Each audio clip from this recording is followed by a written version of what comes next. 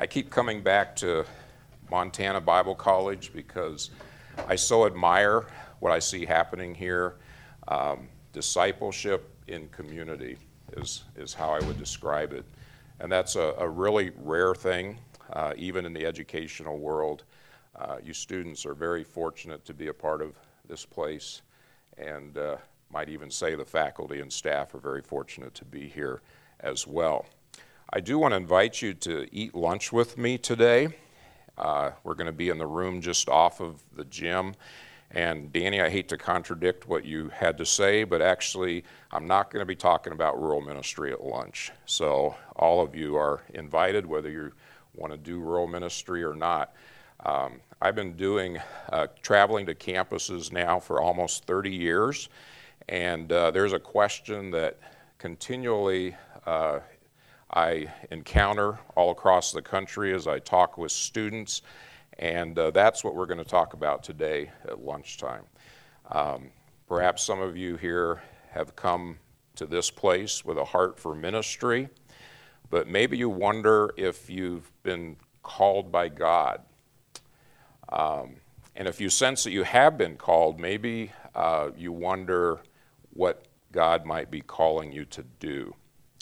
And that's what we're going to talk about today at lunch. I know some of you are here probably trying to sort out your future, and we want to just spend a few minutes maybe trying to address that at lunchtime today. So, speaking of questions, here's probably a question that you've never pondered. What is the farthest distance you have to drive to get to a McDonald's if you're living in the continental U.S.? What do you think? 107 miles. Anybody want to guess where? What state?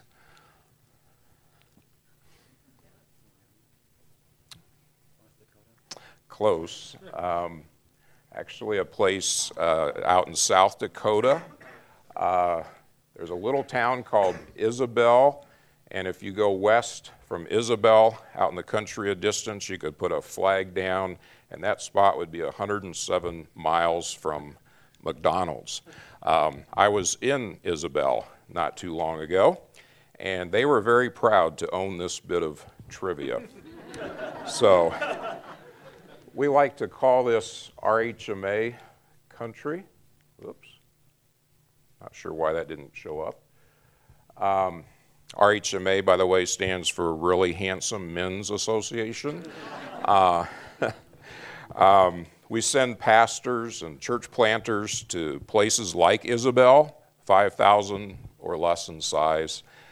Some ask, well, why does RHMA go out in the middle of nowhere? And I would ask, is it nowhere if people are there? And it's somewhere, isn't it? Because these are people whom God loves and people for whom Christ died.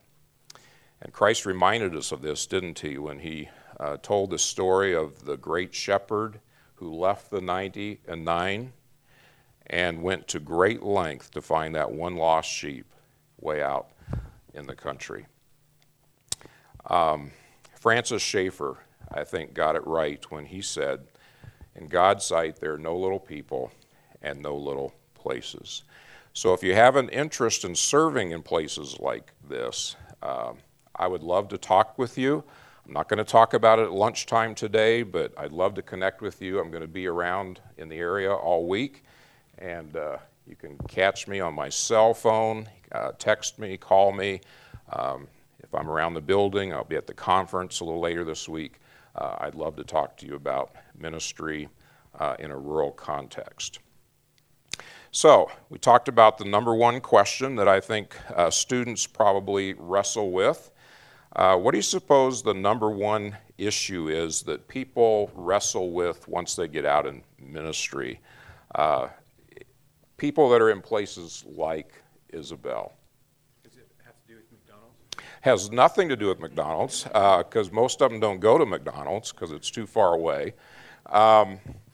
through conversations all across the country that I've been privileged to have with pastors and church leaders in particular, I find that they rightly long for God to use them to have impact in their community for Christ, and even beyond their community to have impact in the world.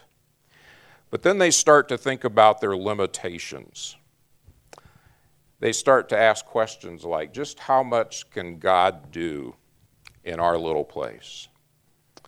We're isolated, we're few in number, we're just regular people, our resources are limited.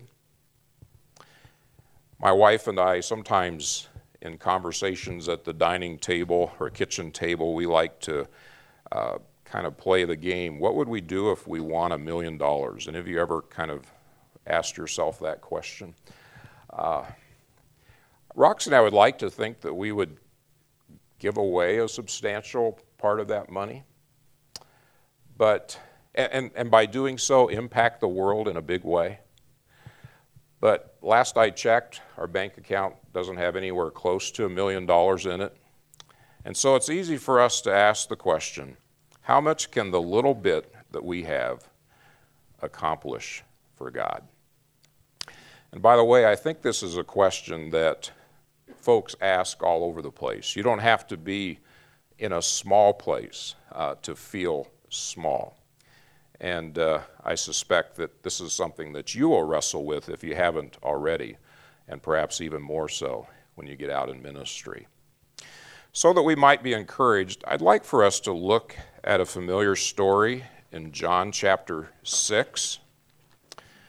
Matthew's and Mark's Gospels tell us that this happened in a remote place. I like reading this because it reminds us that God works in places like Isabel, South Dakota, and if he works there, surely he can work anywhere. A bunch of folks had come out to hear our Lord, and as the day wears on, verse 5, Jesus becomes concerned about hunger, and so he asks Philip, where can we go to buy bread so that these people may eat? Now, Philip is from the area, so he would know where the closest grocery store is. At this point, John inserts some commentary. He says in verse 6 that our Lord actually wasn't trying to get the answer to the question that he was asking, but he had asked the question in order to test Philip, for he himself knew what he would do. So Christ asked the question here because there is a lesson for Philip and for the other disciples and for the crowd and perhaps for us. Philip in verse 7 realizes that there's actually a challenge here that is perhaps even more daunting than not having a grocery store nearby. He does some quick calculations and he realizes that 200 denarii, which would be about 200 days' wages, would hardly buy enough bread for everybody to have just a bite or two to eat. So money is in short supply. Any of you starting to relate? When you get out in ministry, you will certainly relate. Then Andrew, another disciple, steps forward with another possible solution. Andrew is also from this area, so we have the two local experts prominent here in the story. In verse 9, Andrew says to Christ, there is a little boy here who has 5 barley loaves and 2 fish. But what are they for so many? Here's the question of the hour. We don't have much. We have just a few pieces of bread and a couple of fish. How much can the little bit that we have possibly do to solve our dilemma? Jesus in verse 10, in effect, says, let me show you. He says, have the people sit down. And then John tells us it was a grassy place. He says the men sat down, about 5,000 in number. And if we count women and children, probably easily double that amount. And then verse 11, Jesus took the loaves, and when he had given thanks, he distributed them to those who were seated. And he also did the same with the fish. So think about the picture here.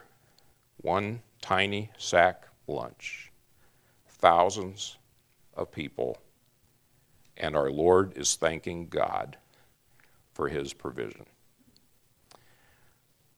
Can't you just imagine the disciples while our Lord is praying, probably maybe peeking, looking at each other like, what is going on here?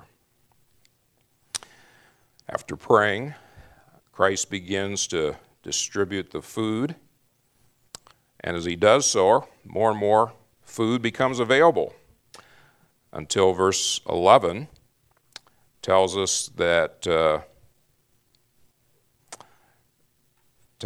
everybody had everything that they wanted. And verse 12, when they had all eaten their fill, Christ told the disciples, gather up the leftover fragments. In verse 13, they gathered them up, filled 12 baskets with fragments from the 5 barley loaves left by those who had eaten. Pretty dramatic stuff.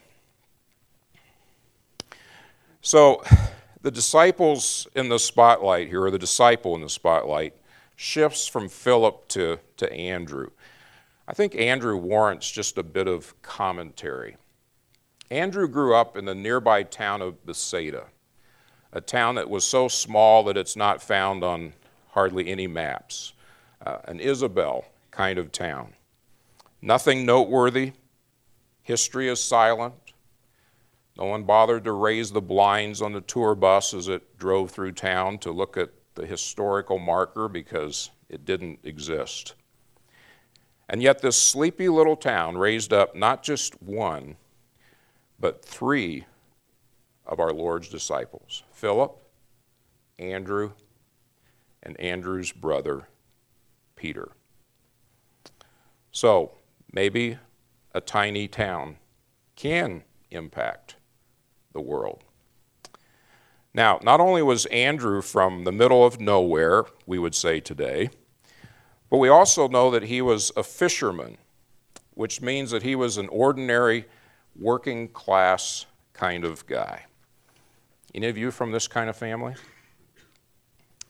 I am. My dad had very little education. He was a mechanic. And speaking of Peter, Andrew always seems to be in the shadow of his brother. Peter was a stronger personality. He was more outspoken. He was far more comfortable being in front of people. In fact, in several verses, we're told that Andrew was Peter's brother. In fact, we're told that in verse 8 here in the text. Any of you known as someone's brother or sister or maybe son or daughter? That can kind of work on you at times, can't it? All of these things that I've described about this unassuming disciple, I think were used of God to help shape him and develop in him what I think is an outstanding characteristic.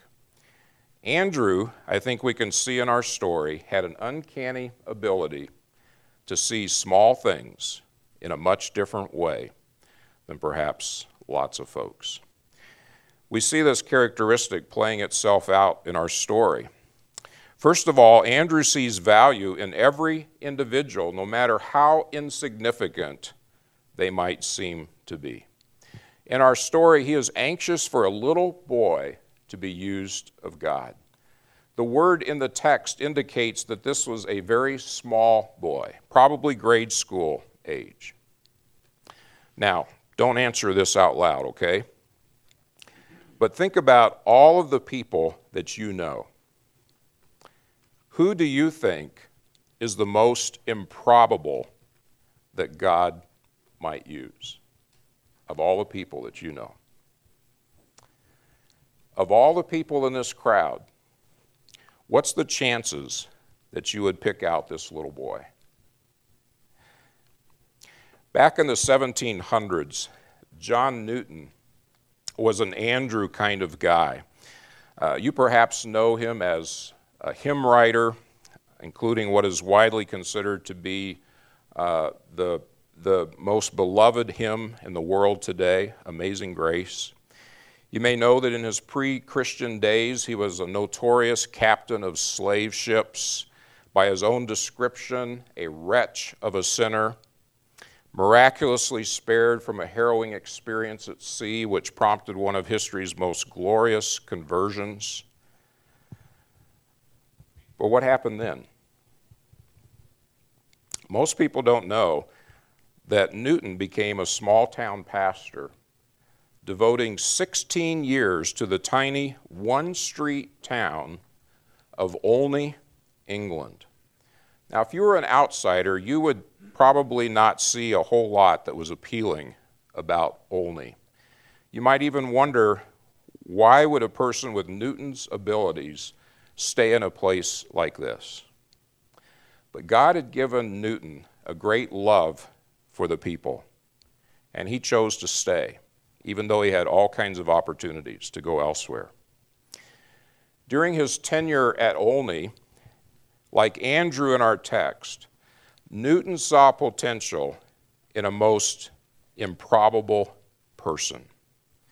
One day, William Cooper showed up in town. He was what we would today probably think of as a homeless man, a person who struggled to make it in the mainstream of society. A family in Olney took Cooper in, and by doing so, Cooper became a part of Newton's congregation.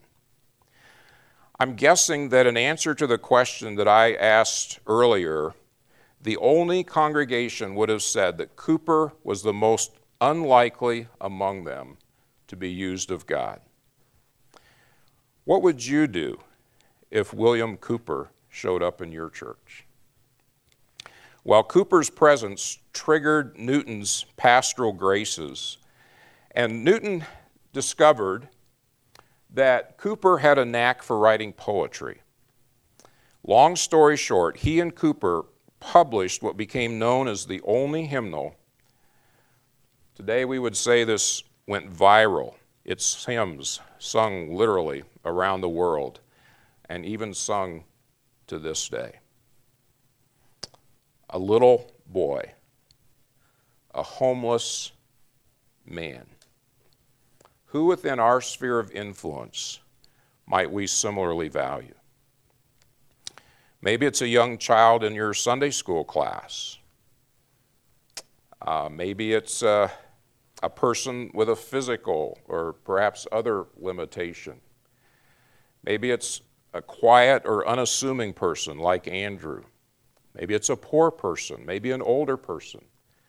Maybe it's a young man who's just been released from prison. We do well to envision how people like these might be used of God and even creatively find ways for them to be used. Now, as you're sitting here listening to this, some of you might be thinking, I might be that kind of person.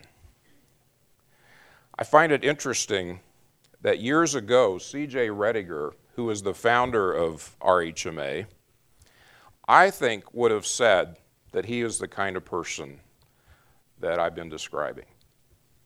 I never met Mr. Rediger, but I've gotten to know him through his writings and through other people who did know him. In his writings, he acknowledged that there were several missions who closed the door on him. They turned down his application. He characterized himself as not being a strong man. He was a man with a propensity toward being anxious. He suffered with chronic health issues. I've been told that he was a rather unassuming man. But C.J. Rediger gave himself to God. And God used him to found a mission And that mission launched a movement.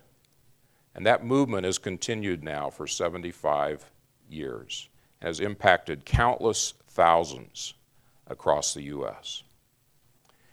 Maybe God is similarly wanting to use someone here this morning, perhaps in some kind of missions work.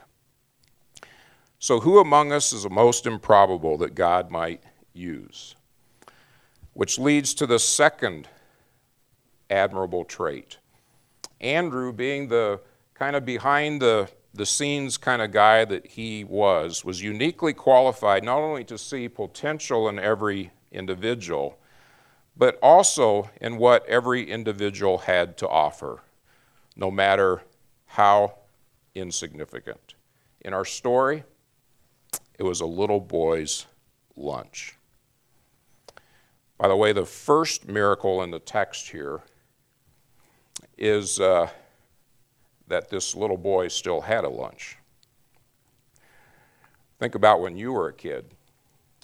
If you'd been listening to someone talk for several hours and you had your lunch sitting beside you, do you think that lunch would survive? Probably would have eaten your lunch by now. The word that's used here indicates that this was not a man-sized lunch. It contained 5 small barley loaves. Barley was the poor man's grain. And the word for fish here was used of small fish, probably something like sardines, almost like a relish that you would put on bread. So we're talking thousands of people, and yet somehow Andrew senses that Jesus might use this meager lunch. Don't you love this? Here's the crux of what we're saying this morning. It's not the size of the gift that counts, but it's the greatness of the God to whom the gift is being offered. Some of us might need to take our eyes off of our little boy lunch and focus on the greatness of our God. I'm reminded of a powerful example of this every time I drive through Sulphur Springs, Arkansas. Anybody here from Arkansas? Anybody know where Sulphur Springs is? Almost nobody does. It's a town so small that it makes Manhattan, Montana, look like a metropolis. Sulphur Springs, however, does have a historical marker. Do you have one in Manhattan? Not that you know of. All right. I stopped and took a picture when I was driving through town last. This tiny town, it turns out, is the birthplace of the Wycliffe Bible Translators Summer Institute of Linguistics. Back in the day, it was called Camp Wycliffe.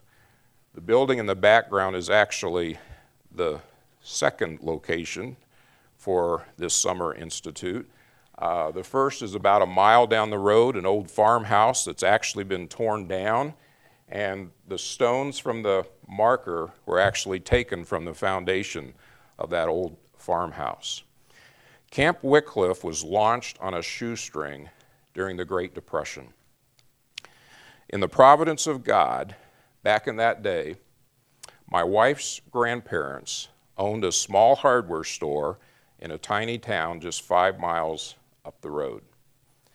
Her grandparents didn't have a lot, but they did provide a few things for Camp Wycliffe, such as nail kegs that were taken from their store, which the students used to sit on in class, so you all can count your blessings. You don't have to sit on nail kegs.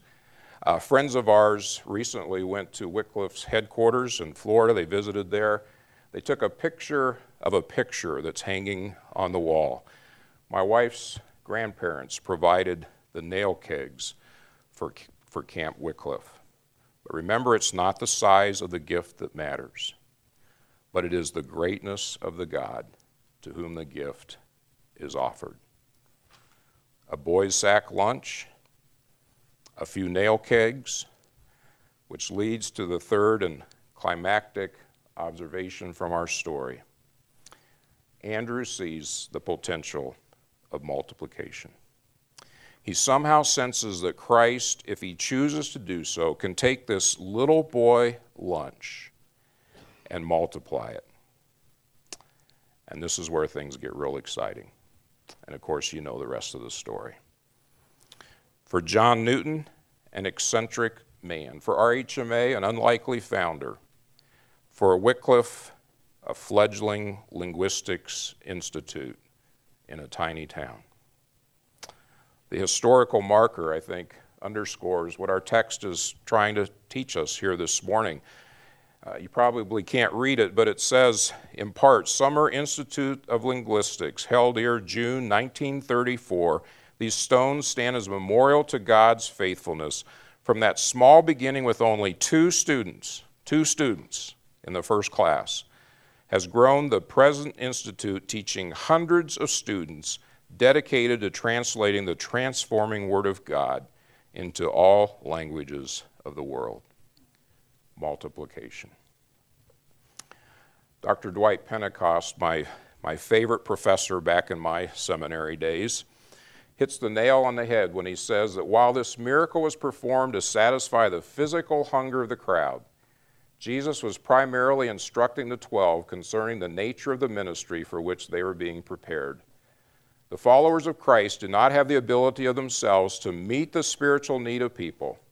When they make available what they have to the Lord can take it and multiply it and use them to minister to the multitudes. So as we wrap up this morning, I think we do well to ask what this text asks of us. And I want to suggest it encourages us first to consider what we have. What talents do you have? What resources do you have, big or small? Maybe it's just a little boy lunch. Maybe it's just a nail keg. And then our text encourages us, second, to offer what we have to God, unconditionally, with no sense of obligation. Leave it up to Him to do what He pleases to do with what we offer to Him. When that little boy offered his sack lunch, I don't think he in any way envisioned Christ using that to feed the multitudes. When Roxy's grandparents offered their nail pegs, I don't think they had any idea that they would be used of God to help launch a missionary movement that has spread around the world. Our text then thirdly encourages us to invite God to multiply what we have. And who knows? He might do just that.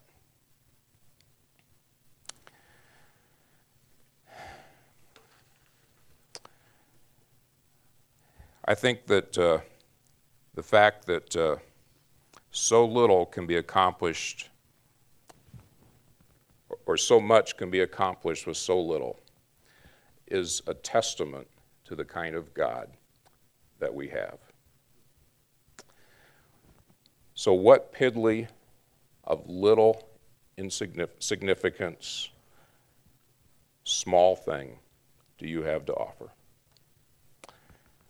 Years ago, someone asked Charles Spurgeon, the famous preacher, Dr. Spurgeon, do you think that God is interested in the little things in our lives? To which Spurgeon replied, do you think anything is big to God? So thank God for people like Andrew. Andrew's legacy shows us that when it comes to ministry, little things count. Limited resources, lesser talents, unassuming personalities. So be encouraged if you find yourself being an Andrew kind of person. Let's pray together.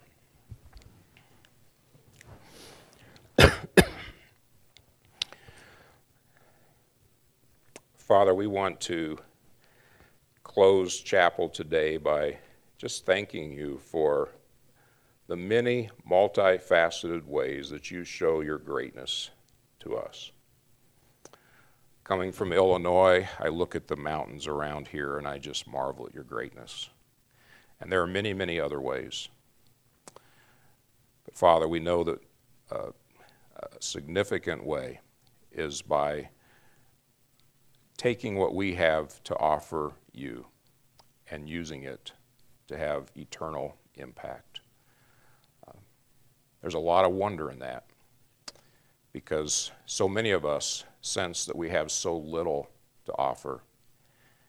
And yet we know that time and again through history, you have taken small things and chosen to use them for great impact.